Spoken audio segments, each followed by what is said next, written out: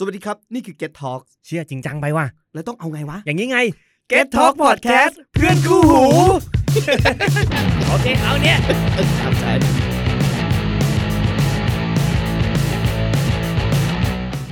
สวัสดีครับนี่คือรายการอวกาศข้างบ้านครับผมอิงเจริญศิลป์อัศวกุลครับเป็นผู้ดำเนินรายการในวันนี้ครับสวัสดีครับผมกรทองอุเดฟเวทกุลครับครับ ได้อ่านกันสักทีนะก่อนนะใช่ครับผ่านมาตั้งเกือบ2เดือนแล้วอ่ะไม่ใช่เกือบ2เดือนดิ2เดือนครึ่งแล้วที่พวกเราไม่ได้อัดรายการอวกาศข้างบ้านกันกันในออฟฟิศของ Rapid Digital Tel นะฮะครับวันนี้เรามาที่ Get Talk ฮะมาที่ออฟฟิศของ Get Talk เพื่ออัดรายการอวกาศข้างบ้านครับการกลับมาสู่สถานที่ที่คุ้นเคยอีกครั้งนะครับ หลังจากโดนกักอยู่ในบ้านมา2เดือนครึ่งใช่ครับจากสถานการณ์โควิดนะฮะที่เขาไม่ให้ใครออกนอกบ้านเลยเราก็เลยต้องอัดรายการกันผ่านทาง Zoom โปรแกรมวิดีโอ Zoom ใช่วิดีโอคอนเฟอเรนซ์ทางออนไลน์โอเคก็มาถึงเดือนมิถุนายนกันแล้วนะครับก่อนทองใช่ครับก็เป็นเดือนที่เข้าสู่ฤดูฝนอย่างเต็มตัวเนาะใช่ก็ตอนนี้ข้างนอกก็บรรยากาศแดดเพิ่งเปรี้ยงไปเมื่อตอนบ่ายๆนี้เองครับฝุ่มเฟียงมากเอาจริงเนี่ยมันเป็นเรื่องที่ประหลาดนะก่อนที่ว่าบ้านเราฤดูฝนแต่ว่าถ้าเกิดเราขึ้นไปเหนือเราอีกนิดนึงเนี่ยมันกลายเป็นฤดูร้อนว่ะคือถ้าเกิดเขาก็เป็นเรื่องที่แบบว่าพูดไงดีอะถ้าไม่มีร่องมรสุมมันพัดผ่านมาแถวเนี้ยในช่วงเวลาเนี้ยบ้านเมืองเราอาจจะกลายเป็นแบบทะเลทรายไปแล้วก็ได้เพราะว่ามันจะร้อนจัดไปเลยเว้ยก็จะเป็นเหมือนฝั่งทางแอฟริกาฝั่งนั้นไปเลยจะว่างั้นได้ไหมอาจจะไม่ได้แต่ว่ามันจะเป็นแบบทุ่งสวรรค์หน้าแบบนั้นคือบ้านเราก็เป็นทุ่งสวรรค์หน้าอยู่แล้วมันก็เป็นแบบหนักกว่าเดิมอีกประมาณนั้นนะ มันจะเป็นแบบโคตรหนักเลยอะก็ถือว่าเป็นโชคดีของประเทศไทยที่เรามีร่องมรสุมพัดผ่านในช่วงเวลาที่ร้อนจัดแบบนี้นะฮะคือท่านผู้ฟังอาจจะสังเกตได้ว่าช่วงที่เป็นช่วงฤดูฝนเนี่ยพระอาทิตย์มันถ้าเกิดวันไหนที่ฝนไม่ตกเนี่ยพระอาทิตย์มันจะรับขอบฟ้าช้ากว่าปกตินิดนึงประมาณแบบเรทประมาณชั่วโมงหนึ่งได้ก็คือจะไปตกประมาณแบบอาจจะแบบแสงหมดอะคือแสงวันหมดประมาณช่วง6 โมงครึ่งกว่าเกือบทุ่มหนึ่งได้แหละเนาะเพราะว่ามันเป็นช่วงแบบซัมเมอร์ของ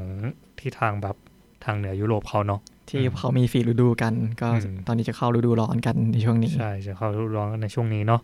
ก็จะเป็นช่วงเดียวกับที่ตรงกับช่วงโอลิมปิกพอดีที่จัดในช่วงฤดูร้อนแล้วเขาก็ยกเลิกไปปีนี้โดนเลื่อนครับโดนเลื่อนไปปีหน้านะฮะนับเป็นครั้งแรกเลยนะในประวัติศาสตร์โลกที่โอลิมปิกสมัยใหม่ได้โดนเลื่อนไปเพราะก่อนหน้านั้นก็เพราะสงครามก็ยกเลิกทิ้งเลยใช่ยกเลิกทิ้งเลยคือส่วนมากในโอลิมปิกเราจะเห็นว่ายกเลิกทิ้งแต่ว่าไปมาเนี่ยถ้าเราจะยกเลิกในปี2020ทิ้งเนี่ยญี่ปุ่นจะล้มละลายแน่ๆเลยว่ากันอย่างนั้นจะกลายเป็นประเทศที่ล้มละลายเพราะว่าการไม่สามารถจัดโอลิมปิกได้เนี่ยแหละแล้วเขาไม่ได้ครั้งแรกด้วยครับเพราะ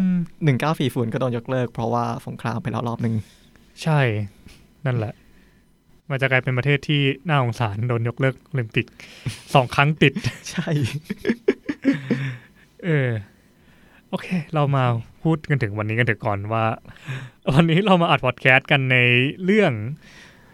ฤดูฝนได้หลายเพลงเลยนะครับ ก่อนอยากร้องเพลงอะไรเป็นพิเศษไหมครับอยากให้ก่อนร้องเลยครับ แต่ฤดูฝนเนี่ยพอมันมาเนี่ยมันจะเป็นช่วงเวลาที่ผมรู้สึกนอนไม่ค่อยหลับสักเท่าไหร่อ่ะคือไม่ได้เกลียดฝนตกนะไม่ได้เกลียดฟ้าร้องนะแต่เกลียดอึ่งอ่างคางคกที่มันอยู่ข้างบ้านอ่ะ คือท่านผู้ฟังอาจจะรู้สึกว่าแบบอึ่งอ่างคางคกมันเป็นสิ่งที่แบบร้องเพลงได้แบบระงมแบบอาจจะไพเราะสำหรับบางคนนะแต่สำหรับผมมันคือสิ่งที่น่ารำคาญเป็นอย่างมาก คือบ้านผมแบบถึงมันจะอยู่ในกรุงเทพก็ตามอะแต่ว่าข้างบ้านผมมันเป็นบึงไงแล้วผมเคยแบบออกไปเดินเล่นตรงบึงแถวนั้นอะคางคกมีเป็น100 ตัวเลยอะเรานึกภาพว่าแบบหลังฝนตกปุ๊บมันก็จะแบบเป็นออร์เคสตรา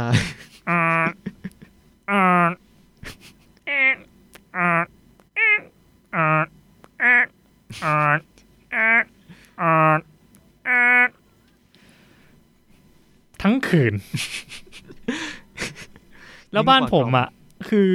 ห้องที่ผมนอนเนี่ยมันคือห้องที่ติดบึงเว้ยมันก็จะแบบบางตัวมันก็จะแบบร้องเพลงแบบ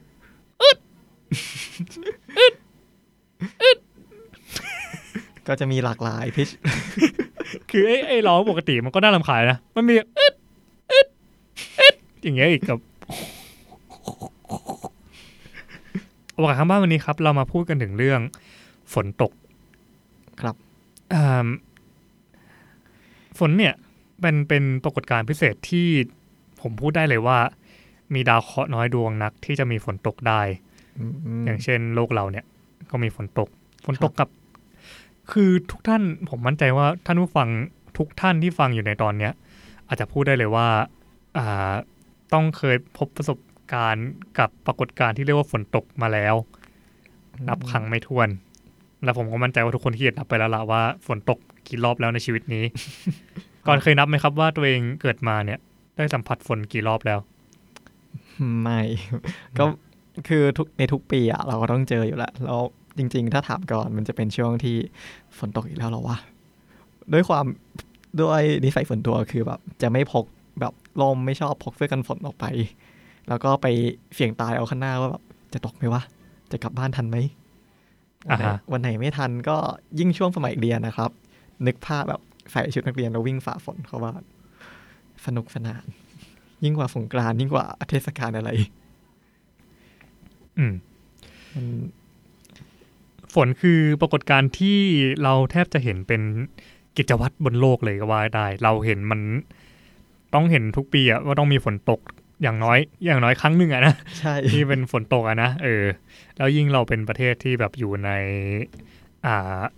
แถบใกล้เส้นศูนย์สูตรก็จะมีอากาศร้อนชื้นมีฝนตกชุบเนี่ยก็ทำให้เราคิดว่าฝนตกเป็นเรื่องปกติสำหรับเอกภพนี้แต่ว่ากลายเป็นว่าดาวเคราะห์ดวงอื่นเนี่ย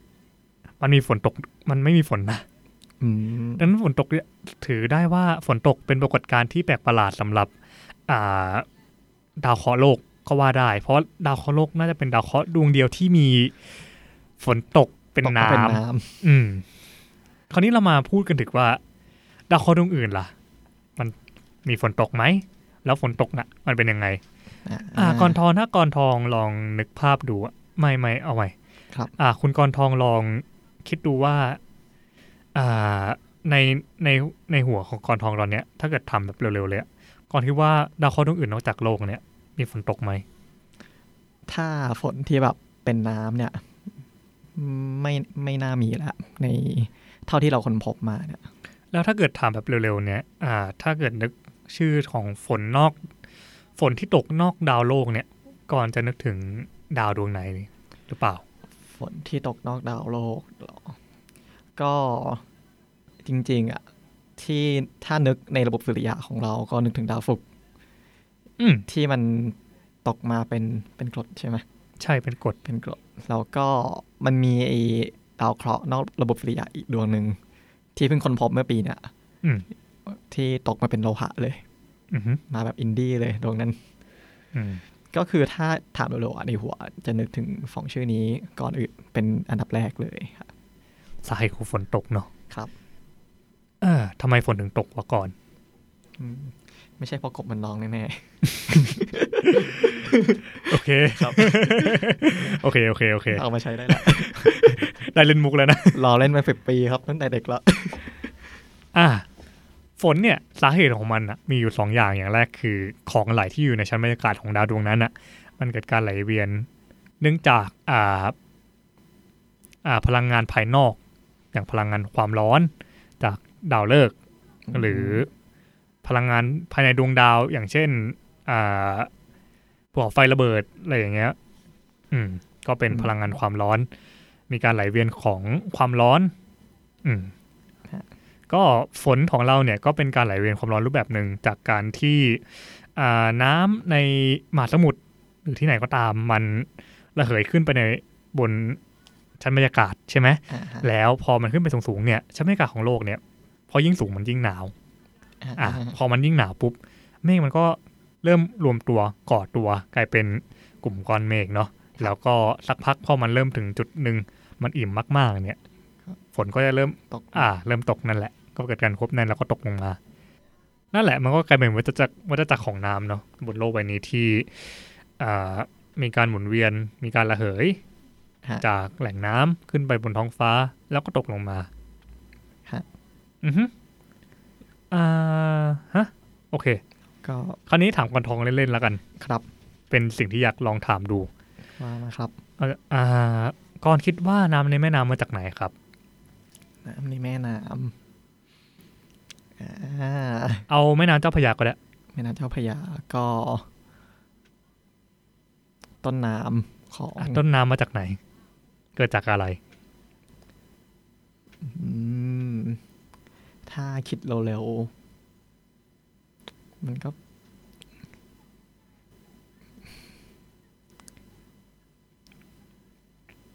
อันนี้ไม่ชัวร์จริงๆคือตอนแรกในหัวคิดถึงเรื่องแบบจากใต้ดินแต่มันก็ดูแบบไม่ค่อย make sense โอเคเอาเป็นตัวอย่างแม่น้ำเจ้าพระยาก่อนละกันเนาะครับแม่น้ำเจ้าพระยาเนี่ยเราจะได้ยินชื่อปิงวังยมน่านอะไรอย่างเงี้ยเนาะว่ามันมาไหลมาจากภูเขาจากทางภาคเหนืออะไรอย่างเงี้ยแม่น้ำเจ้าพระยาเนี่ยมันมาจากแหล่งน้ำจากภูเขาทางภาคเหนือคือภูเขาพวกเนี้ยมันจะเป็นรู้จักป่าต้นน้ำปะป่าต้นน้ำมันเกิดขึ้นได้ยังไงอะ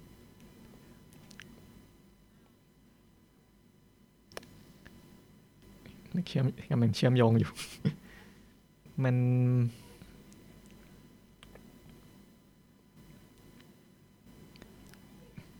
เกี่ยวกับไอ้นี่ป่ะตัวสภาพอากาศในป่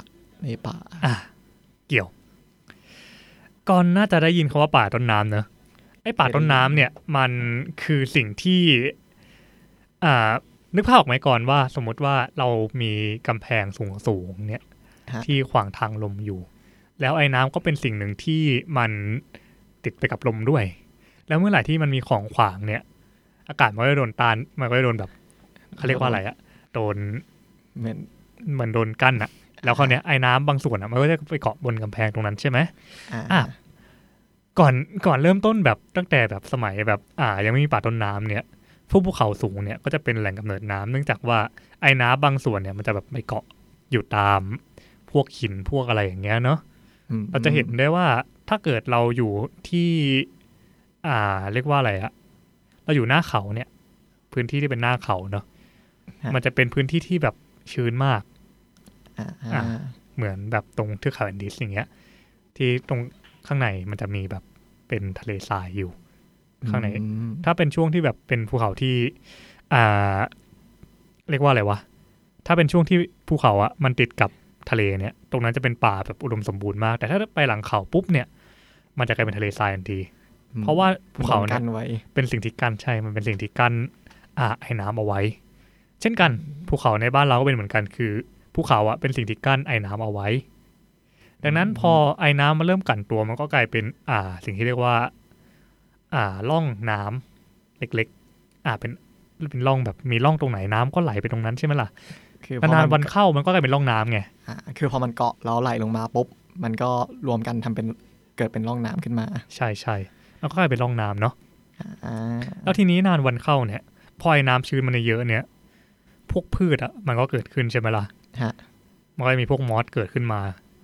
แล้วก็เริ่มมีต้นไม้ใหญ่ความชื้นมันเยอะขึ้นเรื่อยๆก็กลายเป็นต้นไม้ใหญ่กลายเป็นป่าต้นน้ำแล้วยิ่งป่าเยอะเนี่ยมันก็จะมีพื้นที่ในการที่รับน้ำมากขึ้นถูกไหมรับไอ้ตัวไอ้น้ำจากก็ไปกักจากลมใช่กักจากลมมากขึ้นดังนั้นพวกใบไม้อะไรอย่างเงี้ยพวกมอสพวกใบไม้เนี่ยที่มันอยู่ขึ้นตามป่าเนี่ยมันเป็นสิ่งที่กักไอ้น้ำพวกนี้เอาไว้แล้วก็มีคนถามว่าเอ้าแล้วมันกักเอาไว้ต้นนะไอ้พวกต้นไม้ไม่ดูดเหรอก็ดูดไปด้วยดินก็ดูดแต่ว่าอย่าลืมนะว่ามันกักทุกวันกักทุกวันเยอะๆปริมาณแบบมหาศาลมากๆกักทุกวันเลยนั้นเป็นไปได้ไหมที่ดินมันก็อุ้มน้ำไม่อยู่พอมันอุ้มน้ำไม่อยู่ปุ๊บมันก็เริ่มที่จะเหมือนน้ำก็เริ่มไหลไปรวมกันเราจะเห็นได้ว่าทางภาคเหนือเนี่ยจะมีถ้ำอยู่เยอะถ้ำเกิดจากอะไร ก็การกัดเซาะของน้ำใช่ก็เกิดจากการกัดเซาะของน้ำเนาะพอเกิดจากการกัดเซาะของน้ำเนี่ยมันก็จะไหลรวมกันเรื่อยๆแล้วก็กลายเป็นต้นน้ำดังนั้นป่าต้นน้ำคือสิ่งที่สำคัญมากสำหรับแม่น้ำโอเคนี่คือต้นกำเนิดของแม่น้ำเจ้าพระยาแล้วกันครับ เพราะว่าต้นกำเนิดของแม่น้ำหลายๆสายบนโลกมันมีหลายสาเหตุเนาะอย่างเช่นเกิดจากการละลายของหิมะบนภูเขาอย่างเช่นเทือกเขาหิมาลัยอย่างเช่นแม่น้ำโขงแม่น้ำเยงซีเกียงแม่น้ำสินธุแม่น้ำคงคาพวกนี้เกิดจากการละลายของน้ำแข็งบนเทือกเขาหิมาลัยหรืออาจจะเกิดจากการละลายของหิมะจากฤดูหนาวอย่างเช่นแม่น้ำไทกริสยูเฟรติสก็เกิดจากการละลายของหิมะในฤดูหนาวดังนั้นการละลายของหิมะในฤดูหนาวเนี่ยแม่น้ำพวกนี้จะเป็นแม่น้ำที่ผันผวนเข้าใจใช่ไหมผันผวนเกิดจากการที่ถ้าเป็นฤดูใบไม้ผลิเนี่ยนะมันจะเยอะแต่พอเป็นเริ่มฤดูแล้งฤดูใบไม้ร่วงเนี่ยก็จะน้อยลงใช่นั่นแหละทำให้เรียกว่าอะไรมันเป็นเกิดความผันผวนของปริมาณน้ำในแม่น้ำก็จะเป็นทำให้เกิดการนู่นนี่นั่นนะเนาะตามที่เราได้เรียนรู้ตามประวัติศาสตร์คราวนี้เราพอจะทราบแล้วว่าแหล่งน้ำบนโลกมันเกิดขึ้นได้ยังไงนะครับเรามาดูเรื่องราวของฝนที่อยู่นอกโลกกันบ้างดีกว่างั้นไหนก่อนพูดถึงดาวศุกร์แล้วเรามาพูดถึงดาวศุกร์กันดีกว่าครับดาวศุกร์เป็นดาวอีกดวงหนึ่งที่มีฝนตกนะฮะสำหรับระบบสุริยะของเราเนี่ยฝนบนดาวศุกร์เนี่ยตกมาเป็นของเหลวก็จริงแต่ของเหลวนั้นไม่ใช่น้ำ มันคือซัลฟิวริกกรดซัลฟิวริกตกลงมาใส่พื้นผิวแต่ด้วยความที่ท่านผู้ฟังอาจจะพอทราบมาว่าดาวศุกร์เนี่ยชั้นบรรยากาศของมันประกอบด้วยคาร์บอนไดออกไซด์ซะเยอะมากๆเยอะจนกระทั่งแสงแดดไม่สามารถส่องลงไปถึงพื้นผิวของดาวได้คือดาวจะมืดมากแล้วก็ร้อนมากร้อนแบบทั้งในด้านกลางวันกลางคืนใช่คือร้อนจนตะกั่วละลายได้เลยดังนั้นก็แทบจะมียานอวกาศที่ลงจอดบนดาวศุกร์ได้มันมีอยู่ไม่กี่ลำจริงๆมีแค่ประเทศเดียวที่ส่งได้ด้วยก็คือโซเวียตเวเนซุเอลาทั้งแค่ 4-5 ลำเองมั้งส่งไปก็ลงไปอายุก็ไม่ถึงวันก็ดับเพราะว่าดาวมันร้อนเกินไประบบพวกอิเล็กทรอนิกส์มันไม่สามารถทำความเย็นได้ทำความเย็นก็สู้ได้ไม่กี่ชั่วโมงก็ดับเนาะก็โดนหลอมซึ่งดาวศุกร์มันน่าสนใจตรงที่ว่ามันร้อนระดับที่ว่าตะกั่วละลายแล้วฝนที่ตกลงมาเนี่ยก็เป็นกรดซัลฟิวริกที่เกิดจากการระเหยของไม่สิต้องเรียกว่าระเหิดของหินที่อยู่บนดาวศุกร์คือร้อนจนกระทั่งหินมันระเหิดขึ้นไปเลยระเหิดขึ้นไปแล้วก็กลั่นตัวลงมากลายเป็นกรดซัลฟิวริกลงมาที่พื้นข้างล่างคือมันร้อนระดับที่ว่าหินหลอมกลายเป็นลาวาแล้วมันก็ขึ้นไปตกเป็นฝนแล้วก็ระเหยและระเหิดนั่นแหละไททันก็เป็นดวงจันทร์อีกดวงหนึ่งที่ไม่ต้องพูดว่าเอาใหม่ไอ้สัตว์มาโอเค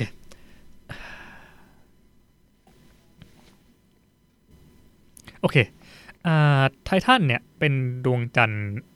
บริวารของดาวเสาร์นะและเป็นดวงจันทร์ดวงเดียวในระบบสุริยะของเราเนี่ยที่มีชั้นบรรยากาศเป็นของตัวเองด้วยความที่มันอยู่ไกลจากดาวฤกษ์ของเราก็คือดวงอาทิตย์มากนะก็ทำให้พวกแก๊สที่อยู่ในชั้นบรรยากาศเนี่ยที่เป็นมีเทนมัน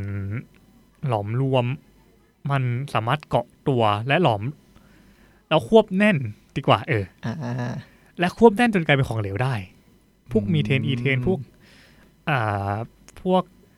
เขาเรียกอะไรไฮโดรคาร์บอนพวกสารไฮโดรคาร์บอนมันแบบรวมตัวควบแน่นกันจนกลายเป็นแบบของเหลวบนดวงจันทร์ไททันดังนั้นแล้วก็มีเนื่องจากว่ามันแบบมีกลางวันกลางคืนด้วยเนอะแล้วก็มีการเปลี่ยนแปลงของฤดูกาลบนไททันอีก เนี่ยก็ทำให้เกิดกระบวนการวัฏจักรของมีเทนบนดวงจันทร์ไททันคือวัฏจักรของมันเนี่ยเหมือนกับวัฏจักรน้ำบนโลกเลยคือมีการระเหยควบแน่นรวมตัวเกิดเมฆฝนแล้วก็ฝนตกแล้วก็เกิดเป็นแม่น้ำลำธารเกิดเป็นบึงเกิดเป็นหลายๆอย่างเป็น transition ที่ทำให้เกิด transition บนพวกธรณีบนดวงจันทร์ไททันเลยอะก็คือยัง geologically active อยู่ไม่ใช่ geological active สิมันเรียกว่า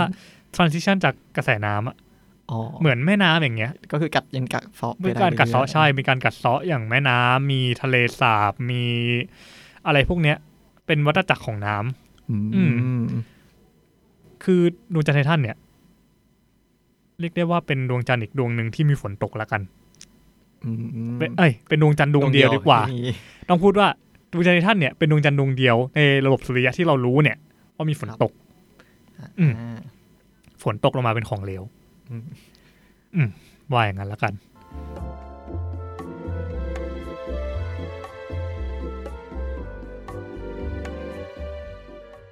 คราวนี้เรามาดู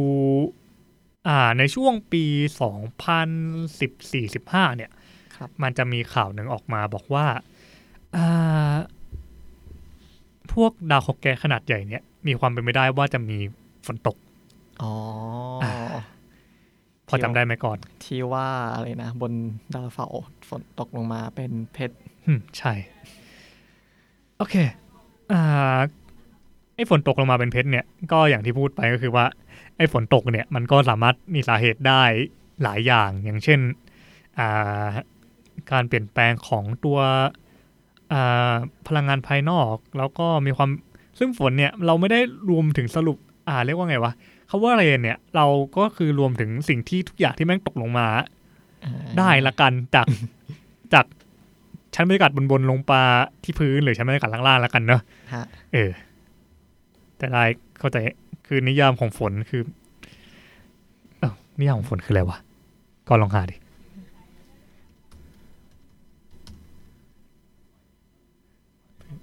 ดูของอังกฤษก่อน definition คือถ้าเนี่ยมันยังเป็น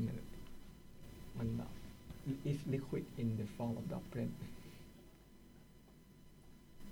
คือถ้าดูในวิกิมันจะบอกว่าแบบเป็นพูดใส่ไม้ด้วยคือถ้าเท่าที่อ่านในวิกิมันจะอธิบายว่าเป็นน้ำในรูปของเหลวที่เป็นหยดเฟิ่งถูกควบแน่นจากในชั้นบรรยากาศก็คือมันเป็นยังอิงนิยามของฝนบนโลกอยู่เข้าใจได้เอาเป็นว่าอะไรก็ตามที่แม่งเป็นแบบเป็นเม็ดเป็นก้อนเป็นของเหลวเป็นอะไรก็ตามแต่ถ้าเกิดมันตกจากที่สูงลงมาที่ต่ำเยอะๆเนี่ยเราก็เรียกว่าฝนหมดแล้วกันนะใช่เพราะว่าสำหรับฝนที่ตกบนพวกgiant gas เนี่ยอย่างดาวพฤหัสดาวเสาร์เนี่ยมันเป็นของแข็งอะดิใช่คือสำหรับดาวพฤหัสกับดาวเสาร์เนี่ยเนื่องจากว่าเขาเป็นดาวที่มีความใหญ่อะมวลเยอะแล้วพอมวลเยอะๆเนี่ยมวลที่เกิดจากแก๊สเยอะๆมันก็เกิดการอัดแน่นเกิดความดันขึ้นในนั้นนะแล้วพอสังเกตพวกตัวสเปกโทสโคปเรียกว่าอะไรวะสเปกตรัมของดาวมันก็มีองค์ประกอบเป็นคาร์บอนอยู่นักวิทยาศาสตร์ก็เลยลองทำแบบโมเดลขึ้นมาว่าเป็นไปได้ไหมว่าที่จะมีการเกิดเพชรบนดาวพฤหัสกับดาวเสาร์ซึ่งเขาก็คิดโมเดลออกมาว่าก็เป็นไปได้ที่จะเกิดหาฝนที่เป็นเพชรบนดาวเสาร์แล้วข้าออกมาก่อนก็คือมันตกมาจากในชั้นบรรยากาศชั้นบนแต่มันก็ไม่ได้เชิงว่ามันไปถึงพื้นผิวเพราะพวกเนี้ยมันก็ไม่ได้มีพื้นผิวอยู่ละมันแค่อาจจะมีพื้นผิวก็ได้เพราะมันมีคอในตัวมันมีคอแต่ว่าก็ลึกลงไปใช่มันลึกลงไปมากแล้วก็อาจจะซึ่งเขาก็คาดการณ์ว่าฝนน่าตกแบบฝนที่เป็นหาเพชรเนี่ยน่าจะตกแบบมหาศาลแบบโคตรเยอะเลยอ่ะ แบบโคตรเยอะอารมณ์เหมือนเม็ดฝนบนโลกของเราแค่เป็นของแข็งแค่เป็นเพชรแล้วก็ถ้าเกิดเราไปอยู่บนนั้นคงจะเจ็บๆหน่อยคงจะรวยทุกวันแล้วก็เจ็บทั้งรวยทั้งเจ็บทั้งรวยทั้งเจ็บซึ่งเขาก็คิดว่าต่อให้มันตกลงไปเนี่ยมันก็ตกลงไปได้สักพักแหละสุดท้ายมันก็จะถูกแบบบดขยี้ด้วยความดันที่อยู่ในชั้นบรรยากาศที่ลึกกว่านั้นอีกเยอะๆเนี่ยจนแหลกสลายกลายเป็นแก๊สอยู่ดีเหมือนกับที่ยาต่างๆที่มันถูกส่งลงไปก็โดนบดมันนั้นมันเกิดจากการที่เสียดสีชั้นบรรยากาศแต่ว่านี่คือก่อนนึกภาพออกไหมว่าแบบมันอัดแน่นมากๆจนกระทั่งแม้แต่เพชรยังแตกสลายยังแตกสลายแล้วก็ระเหิดกลายเป็นแบบแก๊สคาร์บอนคือเราไม่สามารถใช้นิยามของโลกในการนึกภาพได้เพราะว่าเพชรบนโลกมันเกิดจากการที่แบบดินหินอะไรเงี้ยมันเกิดการเขาเรียกอะไรเกิดความดันในชั้นหินชั้นดินเนาะแต่นี่คือความดันจากแก๊สที่มหาศาลมากๆจนสามารถบดจนเพชรมันให้มันแหลกได้โอเคคราวนี้มันก็จะมีคนคิดตลกแต่ก็ไม่ได้คิดตลกหรอกมันคิดจริงจังเลยแหละคือเป็นไปได้ไหมที่เราจะไปเก็บเพชรบนดาวพฤหัสเขาก็บอกว่าเป็นไม่ได้ถ้าคุณคิดว่ายานคุณจะไม่พังจากความดันของมันก่อนนะแล้วคุณก็ต้องคุณต้องรอดกลับมาจากหาพายุที่ตกลงมาอีกหาพายุเพชรบนดาวพวกนั้นด้วยนะเราก็ต้องทำความเร็วหลุดพ้นให้ได้อีกนั่นแหละคิดแล้วว่าจะทำเหมืองบนนั้นจริงๆน่ะกูว่ามึงขุดบนโลกง่ายกว่านะลงทุนน้อยกว่าด้วยเขาก็เชื่อว่าจะแอนแก๊สส่วนใหญ่นอกระบบสุริยะของเราด้วยเนี่ยพวกเอ็กโซแพลเน็ตอะไรอย่างเงี้ยมันก็เป็นไปได้นะที่จะมีความเป็นไปได้ว่าจะฝนตกลงมาเป็นเพชรเหมือนดาวพฤหัสกับดาวเสาร์ของเราถ้าเป็นไม่ได้สำหรับโมเดลนี้นะสำหรับพวกgiant gas เนี่ยถามว่าต้นของคาร์บอนมันมาจากไหนใช่ไหมคาร์บอนมันมาจากการเรียกว่าอะไรวะเกิดจากมีเทนในชั้นบรรยากาศพวกนั้นนะคือพวกนั้นมันมีคาร์บอนไดออกไซด์มีมีเทนอยู่แล้วล่ะที่เกิดจากกระบวนการต่างๆนะที่เราก็ไม่เข้าใจเหมือนกันว่าเกิดขึ้นได้ยังไงแต่ว่าเอาไว้ว่ามันเกิดขึ้นแล้วกันมีมีเทนอยู่ในนั้นเยอะเลยแหละครับก็พอมันควบแน่นมากๆกัดแน่นมากๆเนี่ยไอตัวคาร์บอนที่อยู่ในมีเทนเนี่ยมันก็หลอมรวมกันจนกลายเป็นเพชรเลยเพชรนะได้โอเคจบคราวนี้เรามาพูดถึงดาวเคราะห์นอกระบบสุริยะกันบ้างมีข่าวเมื่อเร็วๆนี้เลยแหละว่ามีฝนตกเป็นโลหะมันชื่อดาวเลยนะก่อนมันดวงล่าสุดที่พบก็คือ WASP 76b ครับเท่าที่เราอันนี้คือเท่าที่เราเข้าใจเนี่ยคือเขาบอกว่าตัวดาวเคราะห์ดวงเนี้ยมันเกิดไทดอลล็อกกับตัวดาวฤกษ์ของเขาเนาะแล้วทีนี้พอเกิดไทดอลล็อกปุ๊บแล้วมันด้วยความที่มันเป็นred giant gas ใช่ hot Jupiter ใช่อัลตร้าฮอตด้วยอัลตร้าฮอตจูปิเตอร์ด้วยคือเมื่อก่อนเรามักจะคิดว่าแบบมันไม่มีทางมีดาวเคราะห์แก๊สอยู่ใกล้ดาวฤกษ์ได้หรอกนะน่าจะมีได้แค่ดาวเคราะห์หินเพราะดาวเคราะห์แก๊สมันจะต้องระเหยไปหมดแล้วอะไรอย่างเงี้ยจนเรามาเจอกับอัลตร้าฮอตกับพวกอัลตร้าฮอตเนี่ยก็เลยแบบบทกระบาลแล้วก็ตีนกับหน้าผาแล้วบอกว่าเชื่อเป็นไปได้ไงวะแล้วก็ทุกอย่างก็ต้องแบบเปลี่ยนแนวคิดเกี่ยวกับตัวอะไรวะดาวเคราะห์แก๊สหมดว่าจริงๆแล้วสิ่งที่เรารู้มันน้อยนิดมากแล้วคราวนี้เรามาดูที่ตัว WASP 76นั่นแหละชื่อมันยาวครับน่าจะตั้งชื่อแบบง่ายๆนะแต่ก็เข้าใจได้ดาวมันเยอะเหลือเกินจนมันส่วนใหญ่ก็ตั้งชื่อตามกล้องที่พบแบบ WASP Kepler พวกเนี้ยครับก็ตั้งชื่อตามกล้องไปคืออย่างอันเนี้ยด้วยความที่มันเป็นอัลตร้าฮอตนะครับก็ใช้เวลาโคจรรอบดวงอาทิตย์เนี่ย1รอบประมาณดวงอาทิตย์ของเขาดวงอาทิตย์ของเขา1ปีของเขาเนี่ยไม่ถึง2วันบนโลกเร็วมากเลยคือเมื่อวานกับวันนี้ครบละ1ปีบนนั้นแล้วขนาดมันก็ประมาณแบบน้องๆดาวพฤหัสเลยครับก็คือใหญ่พอกับดาวพฤหัสใช่ทำให้แบบ มันเลยเกิดการ tidal lock กันว่ามันจะหันด้านเดียวเข้าหาดาวฤกษ์ของเขาแล้วดาวฤกษ์ของเขาหันดาวข้างเดียวเขาแบบดาวเคราะห์ดาวฤกษ์เนี่ยมันก็หมุนรอบตัวเองแต่ยังไม่ชัวร์ว่าเรทเท่าไหร่แต่ไอ้ดวงเนี้ยคือด้านที่เป็นกลางวันก็เป็นกลางวันแบบเป็นนิรันดร์เลยโอเคเข้าใจนั่นก็เลยทำให้แบบในด้านกลางคืนนะครับไออุณหภูมิมันก็อยู่ที่ประมาณ 1,500 องศาเซลเซียสซึ่งจุดหลอมเหลวของโลหะเนี่ยอยู่ที่ประมาณ 1,538 โอเคเข้าใจได้ก็คือว่าไอ้ดาวดวงเนี้ยเขาพอส่องกล้องไปในการหา exoplanet ใช่ไหมแล้วเขาก็แบบส่องกล้องไปแล้ววัดสเปกตรัมแล้วก็พบว่าไอ้ด้านกลางคืนเนี่ยแม่งมีแบบไอโลหะเยอะสเปกตรัมของโลหะเยอะมากผิดปกติเขาก็เลยพยายามตั้งสมมติฐานว่าเป็นไปได้ที่ดาวเคราะห์ดวงนั้นเนี่ยอาจจะมีฝนตกเป็นโลหะครับเหลวไหมไม่รู้คือมันเจอว่าแบบไอโลหะเกิดขึ้นในด้านตอนเย็นตอนที่ฝั่งจากกลางวันจะเข้ากลางคืนจะเห็นอยู่ด้านนั้นด้านเดียวแต่พอด้านกลางคืนจะไปกลางวันเนี่ยไม่เห็นเนาะนั้นก็มีความเป็นไปได้ว่าแบบฝนจะตกเป็นวงแหวนช่วงเรียกว่าอะไรไอช่วงด้านเข้าด้านช่วงกลางวันกับกลางคืนที่มันอยู่กึ่งกันอะกึ่งกันอย่างนั้นTerminator บนดาวตรงนั้นเขาเรียกอย่างนั้นเหรอวะใช่ไหมคือไอช่วงเส้นที่มันแบบแบ่งกันระหว่างกลางวันกับกลางคืนมันเป็นเส้น Terminator หรอโอเคก็โอเคครับถ้าเรียกอย่างนั้นก็เรียกอย่างนั้นแล้วกันโอเคไอเส้น Terminator 2 Terminator 3ที่มีแบบไอขุนวิ่งมาไล่ฆ่าเดี๋ยวที่มีอาร์โนลด์ ชวาร์ซเนกเกอร์เล่นนะไม่ใช่โอเคไอเส้นเนี้ยมันก็เขาบอกว่ามันพบตัวไอของโลหะอยู่เยอะครับซึ่งเขาคิดว่าเป็นไปได้ที่จะมีการระเหยของโลหะจากด้านกลางวันอะไรอย่างเงี้ย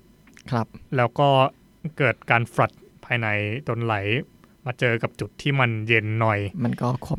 แน่นแล้วก็กลายเป็นโลหะตกบนดาวครับซึ่งมันก็พบอยู่แค่ด้านเดียวด้วยว่าแบบมีช่วงแบบขับหัวข้ามมินก็จะมีฝนตกแต่ก็แน่นอนครับว่าเราก็ยังไม่เห็นแบบไม่ได้ถ่ายภาพว่าแบบมันตกมาอย่างนี้จริงๆคือเราก็คงจะแบบถ่ายภาพมันไม่ได้เนาะด้วยความที่ก็ exoplanet นะครับใช่แต่ว่าเราก็พอจะทราบได้ว่าแบบก็คงจะแบบมีโลหะตกแบบเยอะเราก็ใครไปทำเหมืองแร่ตรงนั้นก็คงจะรวยไม่ก็แบบตรงนั้นคงจะเป็นแต่เท่าที่เราอ่านมาเรารู้สึกว่าเขาจะบอกว่าไอ้ตัวเพราะมันร้อนมากจนกระทั่งแบบสุดท้ายแล้วพวกโลหะที่ตกลงไปก็ระเหิดดูดีก็เป็นไปได้ครับก็เป็นไปได้ที่มันจะระเหิดเนื่องจากว่าความดันในชั้นบรรยากาศของมันเยอะนะก็เยอะอยู่ด้วยความที่มันเป็นแก๊สไจแอนท์อยู่มีเรื่องไหนแล้วมีเรื่องอื่นอีกไหมวะมีดาวดวงไหนที่มันมีฝนตกเลยนอน exoplanet แล้วทีนี้ก็จะมีคราวนี้มาพูดถึงดวงจันทร์ของเราบ้างครับเขาคิดว่าหลังจากโครงการอพอลโลแบบเอาหินกลับมาจากดวงจันทร์แบบจำนวนมหาศาลพอสมควรเขาพบว่ามีหินจำนวนหนึ่งเนี่ยมันเป็นหินประเภทที่ไม่ควรจะพบบนนั้นมันไม่ใช่มันเป็นประมาณว่าก่อนนึกภาพออกไหมว่าแบบถ้าอุกกาบาตชนดวงจันทร์เนี่ยหรือชนโลกก็ตามเนี่ยมันจะเกิดแบบสะเก็ดหินที่มันลอยขึ้นไปแล้วคราวนี้พวกหินพวกนี้มันร้อนมากๆเนี่ยมันก็จะแบบละลายใช่ไหมแล้วก็พอขึ้นไปชั้นบรรยากาศสูงๆเนี่ยมันก็จะแบบเย็นอย่างรวดเร็วแล้วกลายเป็นหินแบบหินสีดำๆเหมือนหินออฟซิเดียนอะไรอย่างเงี้ยเย็นตัวอย่างรวดเร็วเนาะแล้วสุดท้ายก็ตกลงกลับมาที่พื้นผิวอีกทีนึงก็เป็นหาฝนหินประเภทนี้เขาสำหรับคนไทยเนี่ยเรียกสะเก็ดดาวพวกเนี้ยต้องเรียกว่าสะเก็ดดาวสินะเรียกว่าอารุกะมณีอารุกะมณีมันเป็นเขาเชื่อว่าแบบมันเป็นเหล็กไหลอะไรอย่างเงี้ยเหล็กไหลจากต่างดาวซึ่งไอ้หินพวกนี้มันก็จะมีลักษณะเป็นก้อนแบบกลมๆแล้วจะพบแถวตามภาคอีสานอะไรเงี้ยเนื่องจากมันมีอุกกาบาต ชนที่ลาวนะที่ตอนนั้นนะเมื่อ100,000 กว่าปีที่แล้วไอหลุมที่เราที่ไม่มีข่าวดังๆฮะนั่นแหละเขาก็เลยเข้าใจเหตุผลว่าทำไมมันถึงมีแบบอรุกามณีแถวอีสานแถวลาวอะไรอย่างเงี้ยเยอะเหตุผลก็คือตรงนี้นั่นแหละซึ่งภาษาอังกฤษเราเรียกว่าเทคไทต์เทคไทต์เทคไทต์ TEKTITE เทคไทต์แปลว่าหลอมละลายอะไรเงี้ยเป็นแบบมาจากภาษาอังกฤษที่แปลว่าเทคโตนที่แปลว่าหลอมละลายเพราะว่าเนื้อมันจะเป็นแบบเนื้อแก้วคือนึกภาพออกมามันแบบออฟซิเดียนเพราะว่าเวลามันร้อนมากๆเลยแล้วมันขึ้นไปบนชั้นบรรยากาศมันเย็นจัดเลยแล้วมันก็แบบเย็นอย่างรวดเร็วก็จะกลายเป็นแบบลักษณะเป็นแบบเนื้อแก้วอะไรอย่างเงี้ยสวยเลยละถ้าเอามาทำเป็นแบบอัญมณีจริงๆจะสวยเลยละคือซึ่งเขาไปพบไอ้ตัวเทคไทต์เนี่ยบนดวงจันทร์ด้วยดังนั้นก็เขาเลยคิดว่าเป็นไปได้ว่าบนดวงจันทร์ไม่ใช่เป็นไปได้หรอกมันมีหลักฐานแล้ว ก็คือดวงจันทร์มันมีฝนเป็นแบบฝนตกลงมาเป็นแบบเทคไทต์พวกหินพวกนี้บนดวงจันทร์ซึ่งแปลว่าดวงจันทร์ก็มีความเป็นไปได้ว่าจะต้องมีอุกกาบาตตกบ่อยพอสมควรแหละก็ดูจากร่องรอยนะครับคือร่องรอยมันหลายเป็นล้านปีแล้วไงมันก็อยู่แล้วที่มันจะต้องมีรอยเยอะใช่แต่ก็ไม่รู้ว่าเยอะขนาดไหนที่ขนาดไหนดังนั้นการที่เราพบเทคไทต์อยู่บนหินอยู่บนดินเรียกว่าดินเหรอวะเรียกว่าพื้นผิวชั้นบนละกันที่พวกคนในพอลโลสามารถเก็บได้เนี่ยก็แปลว่ามันก็ต้องตกเยอะพอสมควรแหละแล้วมันก็มีอันนี้ด้วยของที่ดวงจันทร์ว่าอย่างช่วงที่โลกเราเคลื่อนผ่านไอเฟสของดาวหางที่ถูกทิ้งไว้ที่ทำให้เกิดฝนดาวตกบนโลกเนี่ยดวงจันทร์ก็ผ่านในพื้นที่นั้นไปพร้อมกับโลกของเราเหมือนกันแล้วทีเนี้ยในช่วงที่มันผ่านไปมันก็จะโดนฝนเกตพวกเนี้ยพุ่งเข้าใส่พื้นผิวไปด้วยซึ่งอีกเรื่องนึงที่ทำให้ข้อมูลเนี้ยได้รับการค้นพบเมื่อปีที่แล้วก็คือมันมีการปล่อยน้ำลงไปที่พื้นผิวของดวงจันทร์จากเฟสฟ้าของดาวหางพวกนี้ไปด้วยซึ่งข้อมูลเนี่ยถูกพบโดยยานจันทรายานของอินเดียแล้วก็ยานลาดี้กับแอร์ครอฟต์ของ NASA ซึ่งก็มันทำให้เขาถึงได้มีแบบการไปสำรวจที่บริเวณขั้วใต้ของดวงจันทร์ซึ่งมันจะมีหลุมที่พระแสงจากดวงอาทิตย์มันส่องไปไม่ถึงเลยก็เลยแบบมีความเป็นไปได้ว่าแบบเราอาจจะได้เจอกับน้ำที่มันแบบอยู่ที่จุดนั้นมานานแล้วแบบตั้งแต่วันที่มันโดนพุ่งชนหรือแม้แต่ตัวเฟสฟากใหม่ๆอีกด้วยนะครับโอเคเอาจริงพูดถึงอรุกามณีเนี่ยก็เพิ่งนึกขึ้นได้ว่าไออรุกามณีเนี่ยบางทีเขาบอกว่ามันรูปร่างคล้ายลึงเข้าใจว่าทำไมมันถึงรูปร่างคล้ายอย่างนั้นเพราะว่านึกภาพออกใช่ไหมว่าแบบบางทีก้อนมันใหญ่ไงก้อนพวกที่ยังเป็นแบบของเหลวมันใหญ่อยู่ใช่ไหมแล้วพอมันผ่านอากาศแบบเร็วๆนึกภาพออกใช่ไหมเหมือนฝนตกเนี่ยมันก็จะแบบมีการแบบแยกค่อยๆแยกออกจากกันเข้าใจใช่ไหมแบบแยกแบบเนื้อใหญ่ค่อยๆแยกออกจากกันแล้วทีนี้มันจะเป็นแบบรูปร่างแบบบางอันก็จะเป็นแบบรูปร่างแบบคอดตรงกลางบางอันก็จะเป็นรูปกลมๆเพราะว่าช่วงเวลาที่เรียกว่าอะไรวะช่วงเวลาที่มันเย็นตัวเนี่ยมันไม่พร้อมกันไง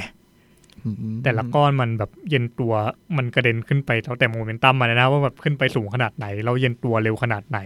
ขนาดก้อนอะไรเงี้ยก็ทำให้แบบอรุกามณีพวกเนี้ยไอเทคไทพวกเนี้ยบางอันมันก็แบบรูปเป็นคล้ายลึงบ้างเป็นรูปทรงกลมบ้างถ้าเกิดรูปคล้ายลึงก็เรียกว่าตัวผู้ถ้ารูปกลมๆธรรมดาก็เรียกว่าตัวเมียอย่างเงี้ยโอ้โหชอบแฟกต์อันนี้ก็ทีนี้ก็มีแฟกต์หนึ่งที่เป็นแฟกต์ส่งท้ายแล้วกันเกี่ยวกับเรื่องฝนตกเนี่ยจริงๆแล้วฝนตกเนี่ยมันเอาจริงเราไม่ควรจะมีชีวิตรอดจากการที่ฝนตกนะถ้าพูดจริงๆถ้าเราไม่มีสิ่งที่เรียกว่าแรงต้านอากาศเพราะว่านึกภาพว่าเม็ดฝนเนี่ยถึงมันจะเล็กก็จริงนะแต่มันตกมาจากความสูงประมาณแบบ10 กิโลเมตรอย่างเงี้ย10 กิโลเมตรนะเว้ยคือถ้าฟรีฟอลลงมานี่ก็มันฟรีฟอลลงมามันต้องทะลุตัวเราตายไปแล้วเว้ยมันต้องทะลุแบบปุ้งเหมือนกระสุนปืนเพราะอย่างแบบสมมติช่วงฝนตกแรงๆแล้วเราเอามือไปรองเรายังเจ็บเลยใช่ไหมล่ะนี่ก็เจ็บแต่ว่า ต้องยกความดีความชอบให้กับสิ่งที่เรียกว่าแรงต้านอากาศนะครับบนโลกใบนี้ที่มันยังมีอยู่แล้วใช่ไหมกันเราแม่งหนาใช้ได้เลยแหละทำให้เวลาฝนมันตกลงมาเนี่ยมันชะลอความเร็วของเม็ดฝนมากเลยแหละมากพอสมควรเลยแหละมากพอที่ทำให้เราไม่ตายหรือโดนก็ไม่แบบทะลุผิวเป็นรอยทะลุกลายเป็นแบบทะลุเป็นรูแบบโอ้ฟีทรูนี่มันอะไรเขาเรียกอะไรคนก็คงจะไม่ต้องแบบอะไรวะเจาะรูอีกแล้วแบบ เอายื่นใบหูไปหน่อยให้ฝนเจาะแล้วก็โป๊ะโอ้เสร็จแล้ว เพราะจริงๆคือน้ำเนี่ยมันเป็นเครื่องตัดที่ทรงพลังมากใช่พอพูดถึงเรื่องนี้แล้วจำได้ตอนเด็กๆมันจะมีรายการชื่อสปองบอกอายุเลยนะครับมันจะมีรายการชื่อสปองใช่ไหมแล้วแบบมันเอาอันนี้ตอนหนึ่งที่แบบบอกว่ามันมีล้างรถอยู่ใช่ไหมแล้วแบบมันใช้เครื่องฉีดน้ำแรงดันสูงอะแล้วมันเผลอไปโดนมือตัวเองเว้ยแล้วเนื้อแม่งขาดเลยอะนึกภาพแบบเนื้อต้นขาแม่งแบบทะลุอะเข้าใจแล้วทำไมแล้วมันก็โวยวายแบบไอ้เหี้ยมึงแบบมึงดูดิเนื้อกูแม่งแบบเป็นทะลุอย่างนี้เลยเครื่องเหี้ยอะไรเนี่ยไอ้สัตว์ไหนกูลองดิถูกก็เจ้าของร้านแม่งก็โดนเหมือนกันเนื้อแม่งทะลุเลยโอ้ดังนั้นน้ำเป็นเครื่องตัดที่รุนแรงมากดังนั้นเอาง่ายๆสิ่งเดียวที่สามารถเคลื่อนย้ายภูเขาสูงได้นั่นคือน้ำนั่นแหละน้ำสามารถเคลื่อนย้ายภูเขาสูงได้ไม่ใช่น้ำหาเดียวแต่ต้องเป็นน้ำที่เรียกว่าอะไรวะถึงจะเล็กน้อยแต่ก็ต่อเนื่องนั่นแหละแม่น้ำที่ไหลอยู่ตลอดเวลาจริงๆเมื่อกี้นึกได้เรื่องนึงมันเป็นไอเดียแปลกๆคือเวลาที่ฝนตกมันตกเป็นหยดเล็กๆลงมาใช่ไหมสมมติถ้าแบบมันควบแน่นลงมาก้อนเดียวเลยบูมเดียวลงมาเลยก็คือแบบสมมติว่าเหมือนเราเทน้ำแบบจากรถลงมาทีเดียวเลยอย่างเงี้ยนะใช่แบบเหมือนลงมาเป็นหยดเดียวหยดใหญ่ๆเลยในครั้งเดียวโลกจะเป็นยังไงคอนฟลิกต์ที่จะเกิดขึ้นกับเราแบบตกลงมาปุ๊บมันจะกลายเป็นน้ำท่วมฉับพลันแบบบูมอย่างนี้กวาดเราไปเลยไหมหรือยังไงนั่นสิเราไม่เคยคิดเรื่องนี้ว่ะเดี๋ยวกลับไปคิดแล้วกันได้ ไม่เคยคิดจริงๆแบบก็เป็นไม่ได้ที่จะเป็นอย่างนั้นแต่ว่าเรียกว่าไงดีอะเป็นคำถามที่น่าสนใจเพราะคือเราจะคุ้นชินกับแบบเม็ดเล็กๆตกลงมาเยอะผมว่าแบบก็ต้องถามว่าความสูงเท่าไหร่ด้วยแหละถ้าสูงมากๆก็คงจะช้าอยู่ดีมั้งไม่รู้เหมือนมีแจ้งเตือนไว้ก่อนไม่รู้ดิต้องเดี๋ยวกลับไปคิดแล้วกันครับได้ครับแปะเอาไว้ครับเฮ้ยพอสมควรแล้วเนี่ยชั่วโมงนึงอ่ะใช้ได้โอเคได้อยู่ก็เอาอากาศข้างบ้านก็ว่างไงดีก่อนก็คงจะเสียงดีแล้วล่ะต่างจากนี้ครับหมดโควิดแล้วใช่เราจะกลับมาดีกว่าเดิมดีกว่าในช่วงที่ผ่านมาดีกว่าช่วงที่ผ่านมาโอเคครับก็หวังว่าท่านผู้ฟังจะได้ความรู้เล็กๆน้อยๆจากเรา ไปนะครับวันนี้แม่งไม่ค่อยมีสาระให้เท่าไหร่หรอกก็มาต้อนรับฤดูฝนกันด้วยพอดแคสต์เกี่ยวกับฝนตกนะครับครับโอเควันนี้พวกผม2คนก็ต้องขอลากันไปก่อนนะครับสวัสดีครับสวัสดีครับ